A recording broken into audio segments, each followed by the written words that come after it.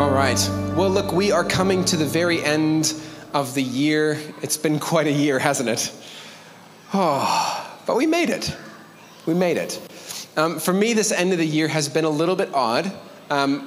Again, New Zealand feels relatively normal. COVID hasn't messed up many things, except for it has messed up one Christmas tradition that I usually quite enjoyed a lot over the last few years, which is over the last few years, every year around like December at some point, there was a new Star Wars movie that came out. And it was great. Do you remember? I don't know if you guys are Star Wars fans. I really enjoy it. When The Force Awakens came out, it was like the new one of the new trilogy. I was like a kid in the candy store, like jumping up in the theater, being like, yeah, get him, get him. Like I was so pumped. And every year I've enjoyed going to see them. Like I know some people love them, some people hate them, but I've enjoyed every year getting to go and see the new Star Wars film as it's come out. Oh, have you not seen these? Oh, you have? They're bad movies. Okay, well, we're going to talk about that today. Honestly, my fix has been like frustrated because I can't get my normal Star Wars fix. So I've had to spend most of my time this December watching The Mandalorian on... Yeah, anyone else watching Mandalorian? And everyone else who's like, I don't get Star Wars. This is a weird sermon. That's fine. Just go to sleep and wake up in 20 minutes. You'll be fine.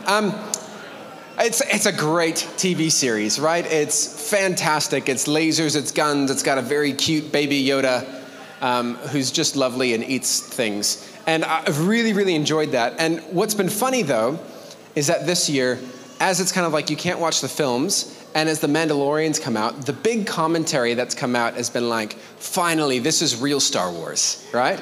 This is real Star Wars, right? Because everything else was just awful Star Wars. It was terrible Star Wars. The movies before were really bad Star Wars. And it was like, I've noticed, I don't know if you've noticed this, but in particular, like, fan groups, you get like, almost like you get gatekeepers of who gets to be the real fans of the real Star Wars and who were the fake fans of the old Star Wars, right? And so like, this has made a huge online controversy of like whether you're a real Star Wars fan or a fake Star Wars fan. Look, this was a tweet that someone put through saying, seeing the Star Wars movies does not make you a real Star Wars fan.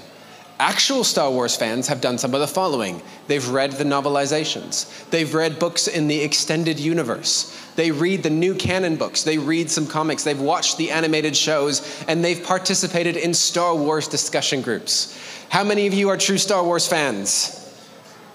No one. Okay. Maybe one. Maybe one. Two shy people are true Star Wars fans, and the rest of us are fakers. It's been this gatekeeper thing that's just made me like, it's been like a real interesting thing because it's like, we should just be able to enjoy something. Like this is for everything, but it's like sometimes you get gatekeepers who stay in the space saying, if you don't love it the way that I love it, if you don't enter into it the way that I want you to enter into it, if you don't see it the way I see it, then you're not part of the story. You're not part of what's really happening here. And so today, as we look at this Christmas story, we find an instance of a gatekeeper, of what people thought God should be doing, of who people thought God was going to reach out to, and who were the gatekeepers, and who is this gospel message for? This is the question that we're going to find in today's text. We're going to be in Luke 22, not Luke 22, we're going to be in Luke 2. I'm just going to read some of the verses about when Mary and Joseph, they've just had Jesus. Brooke talked last week about this moment where the shepherds came in, and Mary deserves an award for being a pregnant woman dealing with the shepherds. You know, she's like, I just want to sleep and you're here, you know? And what we find now in this story is it's about 8 days later, and Jesus is headed into the temples to be presented and to have a particular surgical operation done. And so we're going to be in Luke chapter 2, verse 22. And it says this: when the time came for the purification rites to be required by the law of Moses, Joseph and Mary took him, Jesus, to Jerusalem to present him to the Lord. As it is written in the law of the Lord, every firstborn male is to be consecrated to the Lord and to offer a sacrifice in keeping what is said in the law of the Lord, a pair of doves and 2 young pigeons. Now it's interesting here, why does it talk about the animals? A pair of doves and 2 young pigeons, who cares, right? Does anyone care about that detail? Brooke does. The reason is, there were like 2 different versions of what you could give as a sacrifice. There was like the fancy one with like a lamb, and then there was the poor man's version. And the poor man's version was a pair of doves or 2 young pigeons. So Luke's including it in there to already clue you into what kind of person and what kind of family our God King comes from. What kind of upbringing is he from? It's not one from privilege. They're poor. So they can only give the lowest level of sacrifice to present Jesus. Now, there was a man in Jerusalem called Simeon who was righteous and devout. He was waiting for the consolation of Israel, and the Holy Spirit was upon him. It had been revealed to him by the Holy Spirit that he would not die before he'd seen the Lord's Messiah. So moved by the Spirit, he went into the temple courts. Now here's this picture of Simeon, right? He'd been waiting for the consolation of Israel. God had been telling him about him. He was a real Star Wars fan. He wasn't a fake Star Wars fan. This guy was a real Star Wars fan. He was ready for God to come and restore. He's been looking for it. So when the parents brought in the child Jesus to do for him what the custom of the law required, Simeon took him in his arms and praised God, saying, "Sovereign Lord, as you have promised, you may now dismiss your servant in peace. For my eyes have seen your salvation, which you've prepared in the sight of all nations, a light of revelation to the Gentiles and the glory for your people Israel." The child's father and mother marveled at what was said about him. And then Simeon blessed them. And he said this to Mary, his mother: "This child, he's destined to cause the falling and the rising of many in Israel, and to be a sign that will be spoken against, so that the thoughts of many hearts will be revealed, and a sword will pierce your own soul too." Ominous, eh? It's this fascinating little moment in Jesus' life where he encounters one of the gatekeepers, and the gatekeeper says one of the most revolutionary, crazy things that none of them were expecting. Did you catch what he said? I mean, no one gasped, so you guys aren't true Star Wars fans. He says here, when he prays, Simeon says this: "Sovereign Lord, as you have promised, you may now dismiss your servant in peace. For my eyes have seen your salvation, which you've prepared in the sight of all nations, a light of revelation to the Gentiles and the glory of your people Israel." You guys don't seem very amazed. This was huge. This was crazy. Do you know how we know it was huge?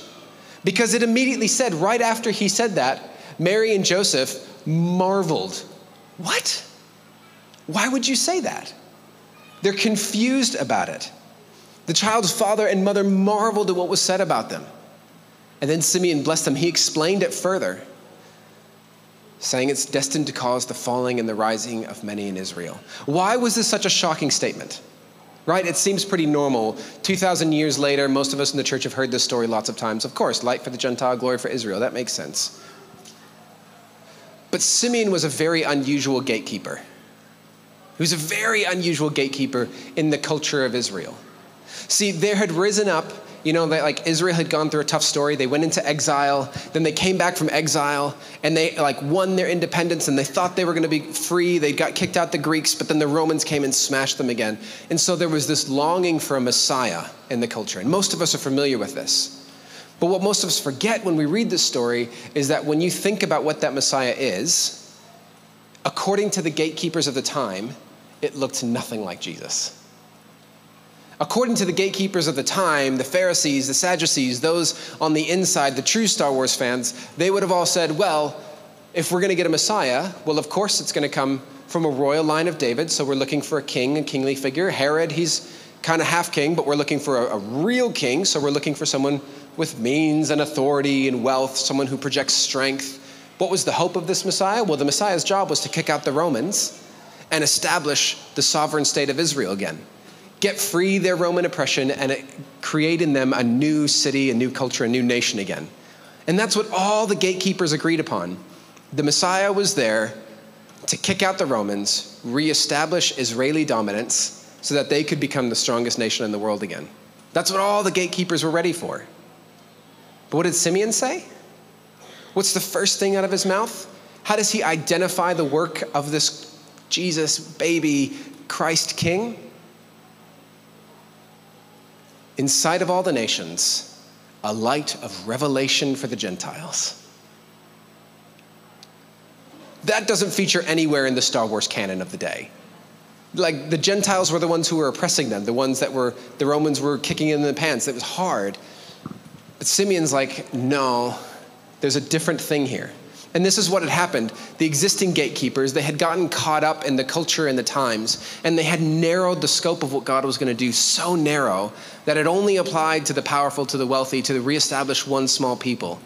But Simeon actually takes it back, and he says, no, you've missed the heart of what this whole thing was about. God is not just here to reestablish the dominance of one people group. He's not just here to put the people on the no back on top when they feel on the outside again. No, God is doing something fundamentally different. And Simeon knows it's going to make people angry because he says, this child's going to cause the falling and rising of many in Israel. Heaps of the gatekeepers are going to hate him. They're not going to like what he's doing. He's not a true Star Wars fan. But maybe God is doing something different, something more hopeful and more helpful. What's fascinating here is Luke does something really, really interesting, and I don't know if you've picked it up. Luke is drawing like hints and connections back to the Old Testament in bright green highlighter. Have you caught them? A light of revelation to the Gentiles. Does that sound like anything familiar to you that you remember from the Old Testament? Maybe the thought of Simeon and Anna, an older couple, talking about the promises of God. Does that ring any bells? Or what about, how does Luke begin the gospel? Because the Gospel of Luke, if we think it's a story about Jesus, starts in a very odd way. It doesn't start with Jesus. It starts with this other older couple, Levi and Elizabeth, who can't have kids. An older couple who can't have kids, who receive a promise of God that he will restore a people again. What's Luke drawing a bright green highlighter to? What couple from Scripture? Can you think about it? Come on, anyone? Abraham. Yes, Abraham and Sarah. This is huge. Luke is putting it in bright green light, saying, hey, you should be thinking about Abraham and Sarah right now. Look at all these hints. God's doing what God did in them, but he's doing it again. And what was the promise that God gave to Abraham and Sarah? It was the very first covenant that God made with the people of Israel. You find it in Genesis 12. God says, go from your country, your people, and your father's household to the land I will show you. I'll make you into a great nation, and I will bless you. I will make your name great, and you will be a blessing. I will bless those who bless you, and whoever curses you, I will curse. And all peoples on earth will be blessed through you. All peoples on earth. Little fun fact, this isn't completely related to the sermon, but it's just fascinating. That language, on earth, all peoples on earth, the old Hebrew word for that is Hadamah. All people of Hadamah. And Hadamah is the same basis that we get the word Adam from. In Genesis 1, you see God made man from the ground. God made Hadam from Hadamah. God brings humans out of the dust. Adam comes out of the Hadamah. And here, it's like, again, God's pointing it back, saying at the very beginning, the fault that all of humans face, our struggle with sin, our struggle with brokenness, our struggle to be at peace with ourselves and our neighbor, that in however long we've been around, we've never been able to fix. God is drawing these links together saying, I'm here to fix it. I promised it in Adam that I was going to fix it. And then in Genesis, when I said to Abraham, I promise I will fix it through you, all peoples will be blessed. And now in Luke, you find that promise again, a light of revelation to the Gentiles. See, the thing is, the gatekeepers were pretty frustrated with this message because when Jesus came, it was supposed to be for those on the inside, those in the know, to put them back on top. But that is categorically not what God is about.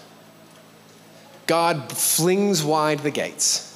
He opens up the boundary lines of who's in and who's out, and he says, I'm here for all. All of the Gentiles, which includes all of us. Now here, 2,000 years later, on the opposite side of the world, God says, the gates are open, and you're welcome in. Now, why is this a big deal? It's because, as much as we don't like it, there are always gatekeepers in any group. There's gatekeepers of the true Star Wars fans. And as much as I kind of get frustrated with Star Wars fans because I like the new ones and I'm not meant to, I'm like, that's frustrating. The truth is, I do it with other people. I love a band called Radiohead, and if you tell me that the only song you know from Radiohead is Creep, I'm like, you're not a real Radiohead fan. I'm a gatekeeper. You don't like them the way I like them, you don't count, right? So we all do it, and the danger is we also do it with faith. We also do it with church. Often we think church is made for us to come together and God can put us just back on top. And when it comes to Christmas, there are some of us who are like Christians, we're like, yes, this is our story. This is about us moving forward, and God's gonna do things for us. And yeah, that's true. But the danger is if you're on the outside, maybe you're not a Christian, maybe you're kind of on the fence, maybe you're not sure. Man, church can often feel really hard. Like, if you come here and you don't like singing, that can be awkward for you, can't it be? Because you don't want to be like the person who's out. Everybody else is supposed to like it. I guess I have to like it too. Maybe you don't like all the same Christian culture things that everybody else does, and you come to church and you feel like, I don't know if there's really a place for me here. There's a whole bunch of gatekeeping culture stuff, and I don't know if I fit. Maybe you don't think you believe or think the same way as everybody else here. You come to church and you feel like the odd one out. Everyone else has got this good, put together life. You're good super Christians, and I've got to be like them in order to fit in. And often at Christmas and at church, we can feel like I'm just not going to fit as part of this community. Because we feel like the gatekeepers are there. And if you don't look like this, if you don't talk like a Christian, if you don't like all the Christian movies, if you don't like all the Christian worship songs, if you don't think all the same things, then it must not be for me. I must not be part of that community. Today at Christmas, Simeon would say to you that the gates are being flung wide open.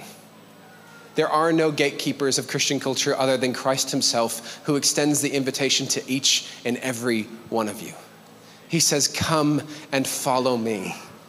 It doesn't matter if you don't look like the person sitting next to you, and it doesn't matter if you don't think the same way as your grandma did when she was a Christian. Jesus says, don't worry about that. Come and follow me. Don't worry about gatekeeping Christianity. Don't worry about what the pews look like on Sunday. Come and follow me. Because his purpose was to come as a light of revelation to the Gentiles, those who were outside, those who were far from the story.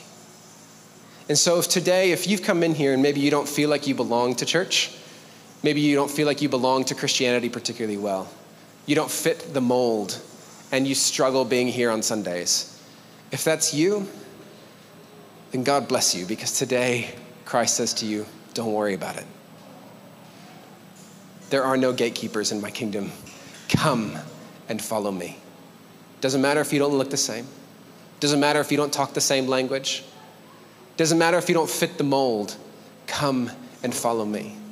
Doesn't matter if you have awkward questions, if you don't believe everything the preacher says. It doesn't matter if you have doubts and fears. Come and follow me. One of my favorite verses, and we're going to close. If I can get the band to come up, we're just going to finish with a song. My favorite verses in Scripture is a saying from Jesus. He says when praying, "Oh Father, the Lord of heaven and earth, thank you for hiding these things from those who think themselves wise and clever, the gospel, hiding it from those who think they're in charge, and for revealing it to those who are childlike." Yes, God is pleased to do it this way.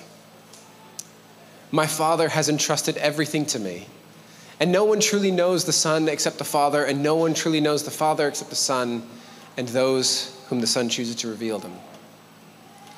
So he says this, "Come to me, all of you who are weary and heavy burdened, and I will give you rest.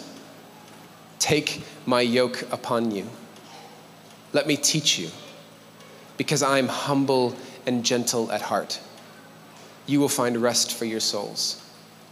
For my yoke is easy to bear, and the burden that I give you is light."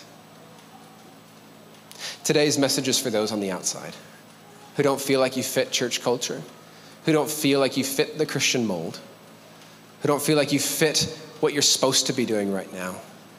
Today, God says to you, don't worry about any of that. You don't have to look like anyone else. There is no perfect mold of Christian because we're all messed up. We're just really good at hiding it. And those of us who've been at church longer, better at hiding it. But today, God wants to call you. He sees you. He knows you. And he says, come and follow me. And if you haven't made that decision, or if you're on the fence, or maybe you're just so frustrated with church and Christianity that you're like, I can't do it. Today, God would say, just let all of that go. Follow me. Open your heart and yourself to God.